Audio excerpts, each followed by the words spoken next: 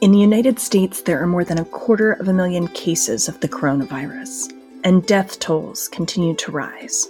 How is the COVID-19 pandemic spreading in other parts of the world? We've heard reports that new cases of COVID-19 have decreased in China, but what about parts of the world like Africa, Asia, and the Middle East? The Middle East is one of the most vulnerable geographic areas because of extreme poverty, unstable government regimes, and the ongoing and devastating effects of war and conflict. The BBC called the coronavirus in the Middle East a ticking time bomb that could result in even more war and death. How is the coronavirus spreading and affecting the Middle East? That's what we'll be discussing today. I'm May Cannon, and this is #Activism.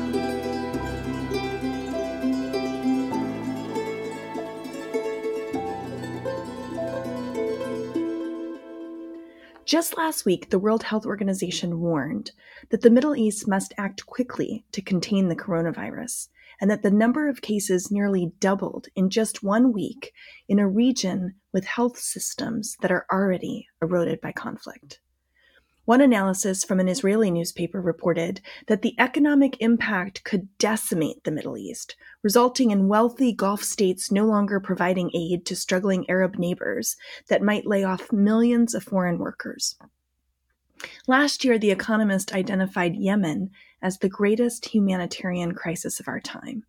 So what does the coronavirus look like in places that are war-torn by conflict and with millions of displaced people and refugees, like in Syria, Lebanon, and other parts of the Middle East?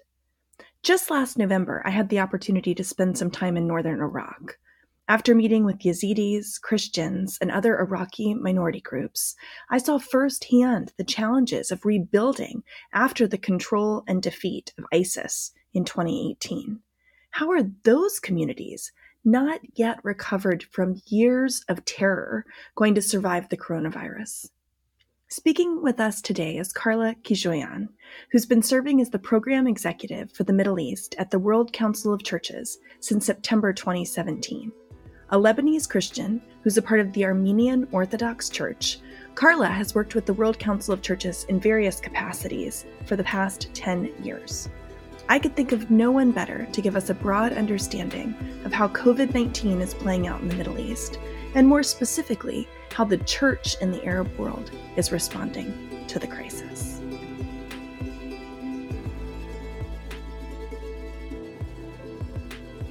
We had already economic difficulties in most of the Arab countries, so which meant that no government was investing in the health structure.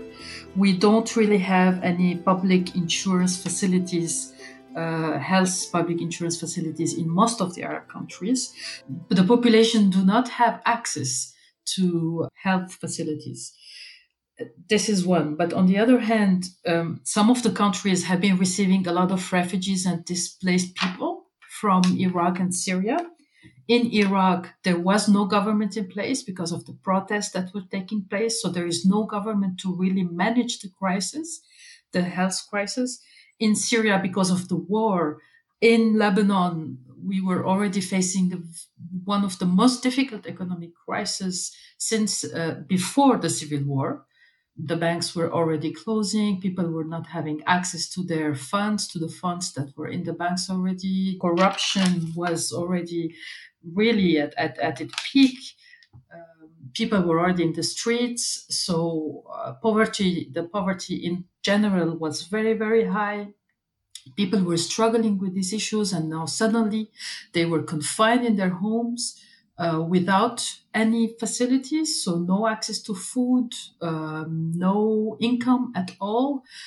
Yes, they had to respect these laws. They are confined. They don't want to contaminate others or to keep on their health. But then, how do they live? So there are a lot of these kind of difficulties. And then the refugees. How can you ask them to stay, to keep social distancing in the camps when there are already many in very small spaces? And then how will they get the food, or how will they get the assistance that they were getting if it's not allowed to move anymore, so that the organizations or the NGOs can get them this assistance? So The situation is very complex. I had the privilege and opportunity to travel with one of your colleagues in northern Iraq, for example, and we were in the Yazidi refugee camps. And I mean, some of the things that we saw, I mean, it was 5,000 people living in this camp. When you talk about the way that there were challenges before the coronavirus, and now they will only be exacerbated, like when I think about the Yazidis in northern Iraq, are they able to travel in and out of the camps? You know, like what happens when COVID-19 hits? I mean, because they didn't have healthcare before, will they just have to suffer? I mean, what will that look like? No, no. Actually, they are not allowed to travel at all, so they are all confined within the camp. Now, the government of northern Iraq, the Kurdistan, was able to manage the situation in a way that there was no cases of COVID-19 in the north. All the refugees stayed in the camps. Nobody was able to move for a couple of weeks. I think for 2 weeks, people were not allowed to go out. And only the Red Cross or some of the international organizations were allowed to give the food or water to these people who were in the camp, but no one was allowed to go out. And so far, they managed to keep the virus out of this region. Wow. And is the hope that that would be permanent, or that, I mean, what's the long-term plan in that regard? What they are hoping is that they will keep the virus out, because it would be a real disaster if the virus comes in, exactly because of the lack of health facilities. Already they don't have a lot of hospitals in northern Iraq for the Iraqi population itself. So imagine with those big numbers of refugees who are there, there is no way that they can respond to the needs of to the medical needs of these populations. So their only choice is to prevent. Prevention is the only way forward, and that is the way they are so far trying to face the situation. In the rest of Iraq, they had several cases, especially in the south, in Najaf, etc. But they were still able to limit it somehow. And treat the cases they had, and then with the confinement measures, they were able to manage so far. But prevention is really the only choice they have. Otherwise, it's a huge disaster. We've been hearing a lot about Iran and all the cases in Iran. What's the situation there? Iran is another very, very sad situation, because the government tried to keep a good image about itself, and they did not reveal the whole truth about what's happening, about the real numbers. They tried to keep it like it's not a very serious situation. And the churches were very serious. They took the situation very seriously. They told the people not to gather. They closed the churches to big gathering. They restricted marriages, funerals from the very beginning. So the Christian community was somehow protected, but not the Iran community. And it's only now that the people are somehow upset from the government, saying that they did not know the whole truth about it. And the major challenge was at the Nowruz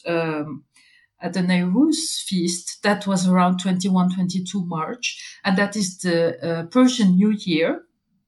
People, there was no confinement measures, so people left the city to go and celebrate with their families in the villages. And the thought is that at this time, they took the disease was spread in the villages, while so far it was really in the big city. But we don't know really the numbers. We don't know what is happening really. We don't see everything in the media. So on one side, you have the government that is not really helping the people prevent this disease from spreading. And on the other side, you have all the US sanctions and all the international sanctions that is not helping the government to have the means to treat these people. So the situation is very, very, very sad in Iran. But gladly, our religious leaders, our Christian leaders are aware. They have been more responsible than the other, and they were able to somehow ask the Christian community to voluntarily self-isolate themselves. For Americans who might be listening to this conversation, I think the big fear or concern is there's all this conflict in the Middle East, or there's a lack of political stability. So do you think the virus will affect that? I mean, the big concern is, will this explode and become more violence in the Middle East, right? So the gap between the government and the population is widening because people are no more aware about all this corruption, that all this aid and money that was coming, and the political elite was really stealing this money. But on the grassroots level, they are now more aware that it didn't matter to which political party they belong, or to which religious group or ethnic group. They are, all of them have no access to medical facilities, have no income. They are all facing this challenge together. They are all somehow victims, not of COVID, but victims of these corrupt government structures that are unable to protect them. So we are witnessing more of cohesion among the grassroots communities who are aware of being victim of these political structures that have been using them, and have been using this religious, ethnic, political diversity in order to keep these tensions more and more active, dividing them in order to gain more money and more benefit and more profit. So what we're seeing is more social cohesion, social solidarity. Those who have some food, sharing it with the others. Those who are able to get out and get medication, sharing the medication with the others. And not a lot of division, even among political parties, but only on the grassroots level. And what do you think the long-term repercussions of that are? I mean, unity between those in civil society across religious divides or political divides, how might that manifest itself in terms of responding to the political realities? Yeah, well, the hope is that if this continues on the long term, and once this crisis is over, that the people will really hold the decision makers accountable, and will demand reparation, and will ask for a change of this whole political systems. Will no longer be fragile and accept to be used or to use these differences, political, religious, ethnic diversity, for the benefit of corruption, let's say. But we will see. I mean, we don't know how long this will continue, if this is sustainable or not. But we do hope that this will bring a real change of structures on the long term. That sounds hopeful. That sounds like it could be a positive outcome from a terrible situation. It could be. We hope that it will be. So my understanding of your background, Carla, is that you're from Lebanon. Do you have family there? What's happening in Lebanon? Yes, I do. My family is still in Lebanon. I'm from the Armenian Orthodox Church, so we live in an Armenian neighborhood. They are confined. It's not a complete lockdown, but they only have the right to go out to bring food or medication. What they share is, on the level of spirituality, religion, if you want, that there are again two sides. On one side, there is this atmosphere, apocalyptic atmosphere, like people are afraid that it's the end of the world, that God is now punishing us, etc. Whether it was from the Christian side or the Muslim side, because as you know, Lebanon is half Christian, half Muslim. So you hear a lot these priests coming with their cars, or a lot of on the speakers from imams or from priests, that the God it's the end of the world, you need to repent, etc., which is kind of misleading. It's misconception of religion, because God is love. God does not punish us. COVID is not a punishment. The virus doesn't come from God. I mean, even people have been asking me, so do you think God is sent us this virus to punish us because we have not been good Christians, etc.? Wow. Which is surprising to hear all of these misconceptions. So we really need to work on this on the spirituality of love, God is love. God does not punish people like that. The main physical humanitarian need of people today in the Middle East is really poverty. I mean, like here in Europe, the government are finding ways of helping people who are confined at their home so that they continue having a minimum kind of income so that they can live. But those ways are not possible in the Middle East. Even middle class people today, they don't have any income. So there's no way to find food. All these organizations, NGOs, local NGOs or international NGOs who are providing just food and medication to the people, if they can support these organizations, that would be great, because people today in the Middle East, in Lebanon, in Syria, in Iraq, not only the refugees, but also the local people. I mean, refugees have also this long-term committed organizations who are helping them. But today, the locals, the Lebanese, the Syrians, the Iraqis, the locals, those who have received these refugees themselves have no access to food, to medication, to the basic needs with human dignity. But on the other side, you see a lot of people going through more spirituality, the need of spirituality, the need of prayer, and the image of taking the church to the people. So let's say for yesterday on Palm Sunday in Lebanon, we saw a lot of priests, bishops, archbishops taking the ritual of Palm Sunday to the streets, to the people, because the people could not go to the church. And people in Lebanon gave a lot of importance to this ritual of going to the church and taking the blessed palm, the branch of olive tree from the church, to taking it to home. So each church blessed the olive tree branches inside the church, and then they took it into the neighborhoods and distributed it to the people in their homes, which gave a lot of comfort to the people. Yeah. I think the church is also questioning itself again and recreating itself and finding new ways of taking the church to the people instead of waiting the people to come to church. We are becoming a church beyond its walls. This is what our Armenian Catholicos used to say. What does it mean to be a church beyond its walls? And we are witnessing that. And again, it's something positive.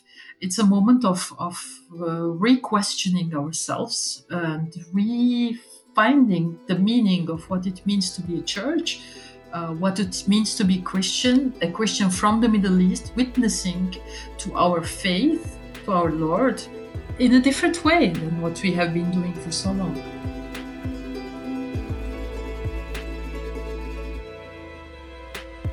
How do we move beyond hashtags and respond to the Middle East and the coronavirus? Carla mentioned that some of the greatest needs in the Middle East are humanitarian ones, and I don't think we can underestimate our commitment to engage and support organizations that are responding for providing food, shelter, medical care, and other forms of relief and assistance. Certainly, it's one of the most effective ways to respond. If you're able, give money to organizations that are doing great work responding to direct needs. Some that you might want to consider include the Christian Development Organization, World Vision, or Oxfam International. I provide information about these groups on the resource page for this podcast at my website at www.maycannon.com. In addition to giving money to directly respond, the power of solidarity with others has never been more important than as we're going through global isolation. The World Council of Churches has a resource called Coping with the Coronavirus, where it recommends ways that we can pray as the global church. This is incredibly important as it relates to the Middle East, because often the church in the Arab world says that it feels neglected by the church in other parts of the world. Many denominations and churches are having special prayer meetings and days of prayer. Consider having one for the church in the Middle East and for the ways that those in other Middle Eastern countries are affected by COVID-19. In March, the Southern Baptist Convention had a prayer gathering where they had a day of prayer and they asked for God's mercy. They prayed for government leaders and they prayed for wisdom and for all the aid workers that are responding to COVID-19 around the world.